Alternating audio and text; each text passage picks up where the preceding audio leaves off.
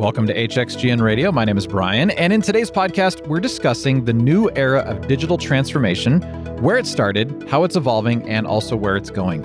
Joining me today is Dr. Asif Rana, president of Hexagon's Exalt Solutions. Asif, thank you for joining me today. I appreciate it.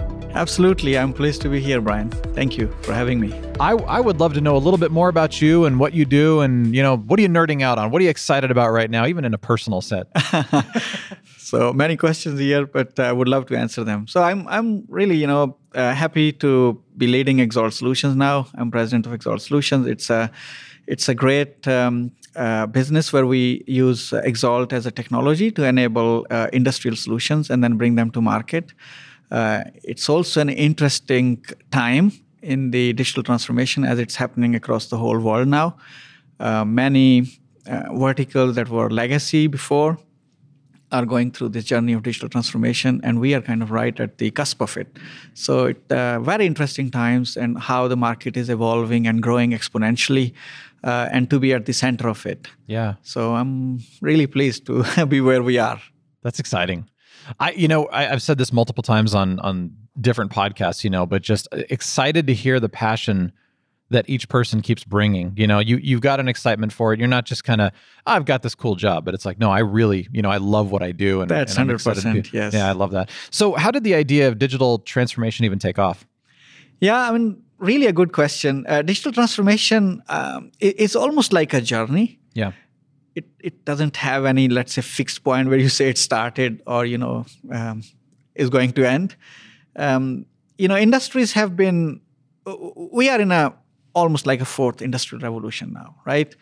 And the third industrial revolution was when all these machines and, connected devices and things kind of came up, and PLCs and SCADA systems entered in the market. And you started putting sensors on devices and machines. And that kind of started in 60s and 70s a lot. And that was, I would say, the first stage of the digital transformation. But the real digital transformation as we know now, I believe the starting point is, say, end of 90s and, beginning of 2000s. Okay. That's really where the digital transformation took off. Yeah. When we got massive amount of data coming from Internet of Things sensors, so-called IoT. Mm-hmm. It enabled that. And also, we got kind of cloud to store all those kind of huge amounts of data. So that's, I would say, the real, say, beginning of the digital transformation in many different industries. And we are now on this journey, the whole world, and it's kind of expanding. It's, I would say it's still in its kind of nascent stages, even with all these developments happening. Another thing that also happened roughly in the same time frame is the kind of advent of artificial intelligence, which started with simple neural networks at the end of 90s. And then, in the first 10 years of this century, it got really developed. So that's also another driver for digital transformation. So now it's in full swing, I would say. It's neat to see, though, that even if it's, quote, still in its infancy in some way or another, that's a good thing, because there's a lot to come still, and it's going to be an exciting future, honestly. What were some of the primary challenges that it originally was intended to solve? Yeah. So industries historically have always this challenge of productivity, to increase the productivity. Yep. They also have this challenge of capital equipment kind of sitting only there, not being utilized. So there is this whole concept of OEE, which is overall equipment effectiveness, how effectively you are using an equipment. These are some of the main, I would say, challenges that industries have had. And they wanted to increase, productivity and increase the utilization of equipment. But also, along came the goals of sustainability, really, which is very, very important now. And digital transformation aims to address most of these challenges in a cohesive way, not really as, addressing only one challenge and then the other, but rather cohesively. Once you kind of connect the systems in a factory, for example, in a seamless way using enterprise integration, you address all of them. So suddenly, your people are connected. So there is this whole social element to it, that people can now collaborate. So they are not anymore siloed. they are now connected, right? And the data has now become kind of fluid, which used to be kept in different silos. So you can really get values out of it, which means, you have now insights out of this data. So you can learn from it. So it really kind of, and then of course, becoming more efficient means now you don't have to spend that much, for example, energy. Sure. So you are more kind of sustainable. So it really addresses the full spectrum of all these, historic challenges that have been, put in front of our industry. Yeah, that's neat. Which industries do you think were the early adopters into this? I would say manufacturing is certainly one of the early adopters, Okay. And that's why we also see them most advanced at the moment. Okay. Yeah, that makes sense. All these, sensor systems that are so-called, for example, SCADA systems, where you had all the automation happening. It started with manufacturing. So it was kind of also, I would say, the birthplace. In another word, maybe you have heard about Industry 4.0. Industry 4.0 is actually a precursor to digital transformation. And now it's kind of becoming Industry 5.0. There is also this buzzword being kind of circulated around. So that's one. And then also to some extent aviation. Honestly, aviation has also gone through digital transformation a lot. You see how the people kind of go about, booking their flights and how they get scheduled and all those kind of network effects that you see. They have really leveraged it. It still, of course, there is a lot more to be done. Sure. To make people even more happy and, increase the customer satisfaction level. But they're also, I would say, kind of early adopters and are going through the transformation. And then, of course, there are many others. Agriculture is another good example. Agriculture, because of the whole scalability issues, to bring food to the world population, agriculture had to transform itself. And I think they are also a very good example of digital transformation. Good. Yeah. I mean, that's a really good point about agriculture, obviously needing to do that. Are we seeing them at an optimal place right now for, in agriculture in general?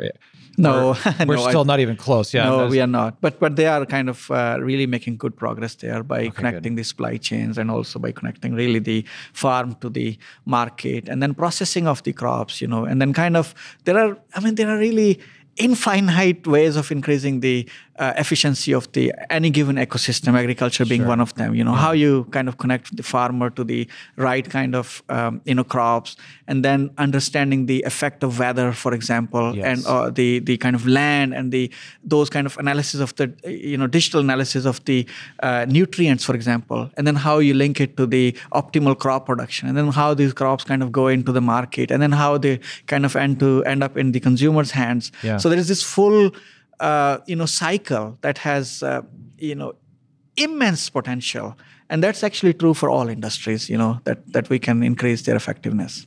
Oh, that's great. Well, I appreciate though that these are actual industries that are making an impact too on the world. It's not just like, that's cool, we're using this, that's nice, but it actually means a difference and it can actually feed people and 100%. Yeah, it's not a science project. Yes. It is really global impact. It has a global impact. It really affects the lives of people and, brings happiness and also really satisfaction and increases effectiveness and efficiencies. Well, so kind of going off that a little bit too, what are some of the evolutions of digital transformation that you've seen? Yeah. So I would say the most important evolution that's happening now is the de-siloing of the data. For example, you have a company, and then in this company there is one, let's say, production function. Then you can also have sales function. Then you also have quality control function. Yeah. You have also HR function. And historically, the data from all these functions used to reside in these functions. And in many cases, it was kind of manual data, on papers, even worse. But even if it were digital in the form of, Excel sheets or in some kind of databases, they were kind of isolated and siloed. So the main transformation that's happening right now is that this data is getting kind of de-siloed, that we are kind of providing a flexible backbone, that the enterprise data is kind of flowing throughout the enterprise. And these silos are kind of being demolished. The next thing that is now kind of almost at its start now is the kind of use of artificial intelligence and machine learning. Once you have the data, what to do with this data is the next question. What do you do with this? These are enormous amounts of data. We are talking about, terabytes of data that's available, or is getting captured. Sure. And that's where it's no human job to understand or find, Agreed. patterns in this data. So the evolution is now really using artificial intelligence and machine learning to find patterns in this data. Why, for example, the failures happen in this particular shift, at 3 a.m., in this factory. That's something, for example, that you can only learn, because the humidity is different at that moment, and that's why certain devices fail. So those kind of patterns we can now recognize in the data and then kind of feedback to make sure, we have those kind of, humidity, let's say, enhancement at that time, so that it's not dryness at that. And there are many examples. Sure, really. sure. People, for example, getting very tired, and then causing, for example, accidents there to themselves and also, to inside a production environment. Yeah. And then understanding what's making it, why is it happening?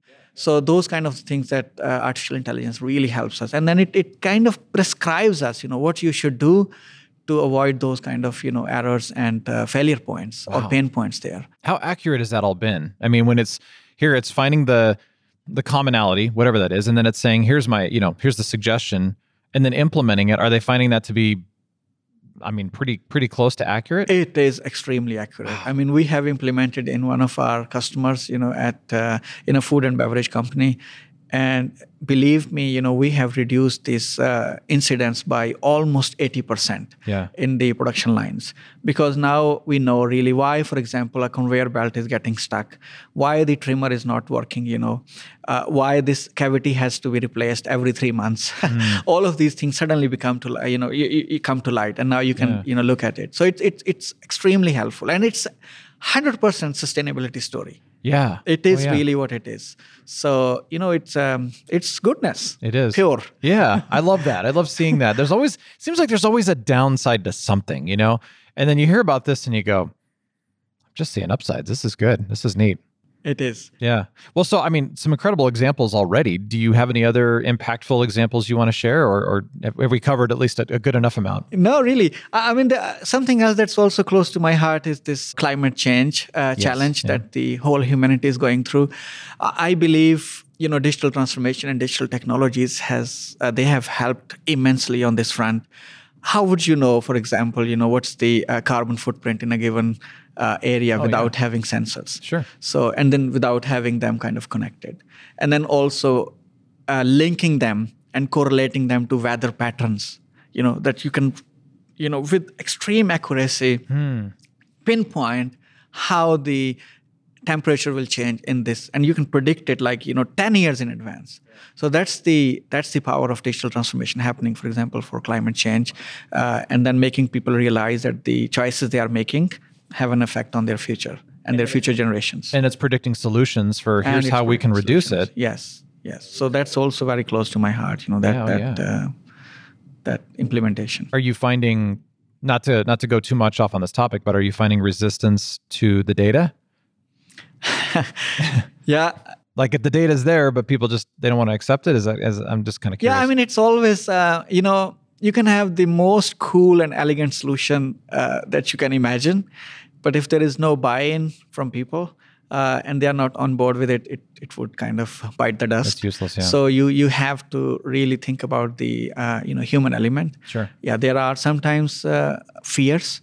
Of course, this is just pure human nature, and we should accept it rather than be going kind of crazy about it. You really have to sit with people to understand what their fears are or apprehensions are, and how we can address that.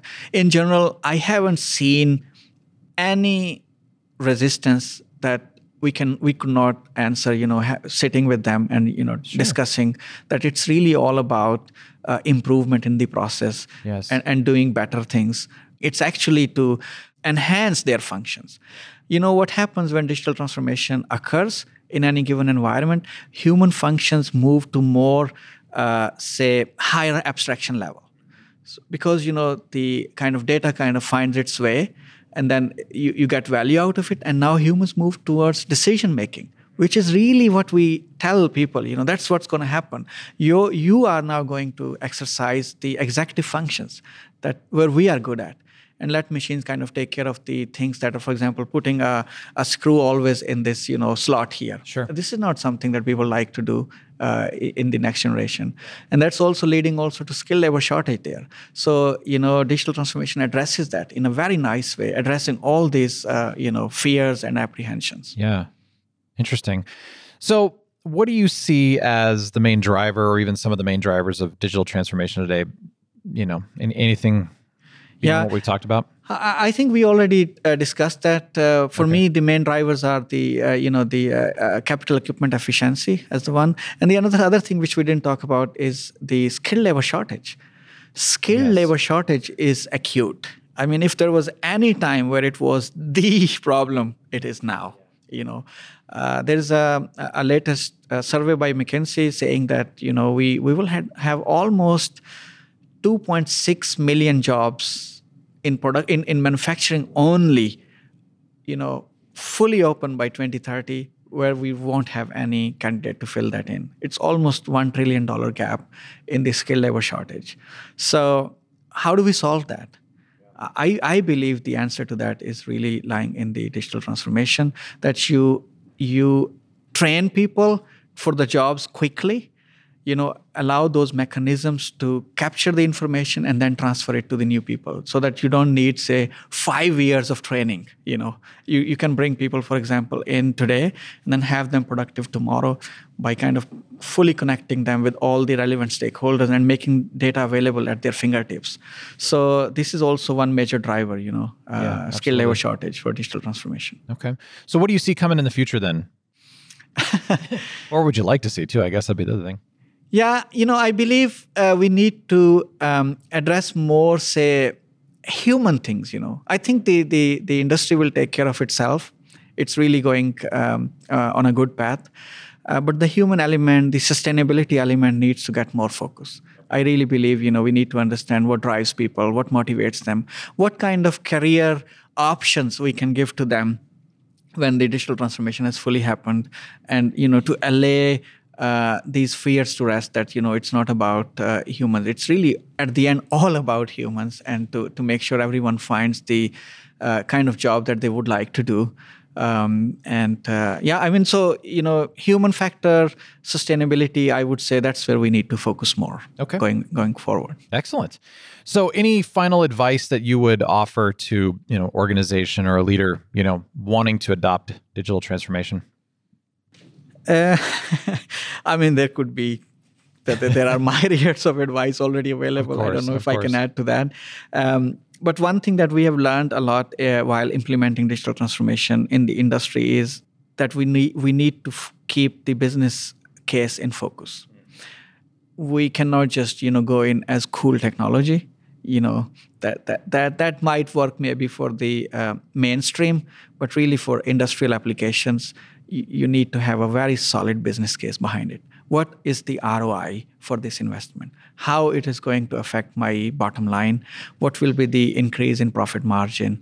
How it is going to add to the more productivity or people satisfaction, for example. Mm-hmm. All those things need to be captured, reviewed, and then really kind of set as targets before you embark on the digital transformation journey. Excellent. Yeah, like you said, a lot of advice out there, but that's personal. That's what you've learned, and which means that's what I wanted. So thank you for sharing that. Asif, thank you very much for your time and sharing all this. And honestly, it's a very, very encouraging and exciting time. So thank you, Brian, for having me. I really enjoyed this conversation. Thank you so much. Thank you. Dr. Asif Rana, president of Hexagon's Exalt Solutions, thank you for joining us on HXGN Radio. For more information and also to listen to additional episodes, head over to iTunes, Spotify, or SoundCloud. And of course, please visit hxgnspotlight.com for more stories from Hexagon and for more information. Thank you again for listening, and have yourself an excellent day.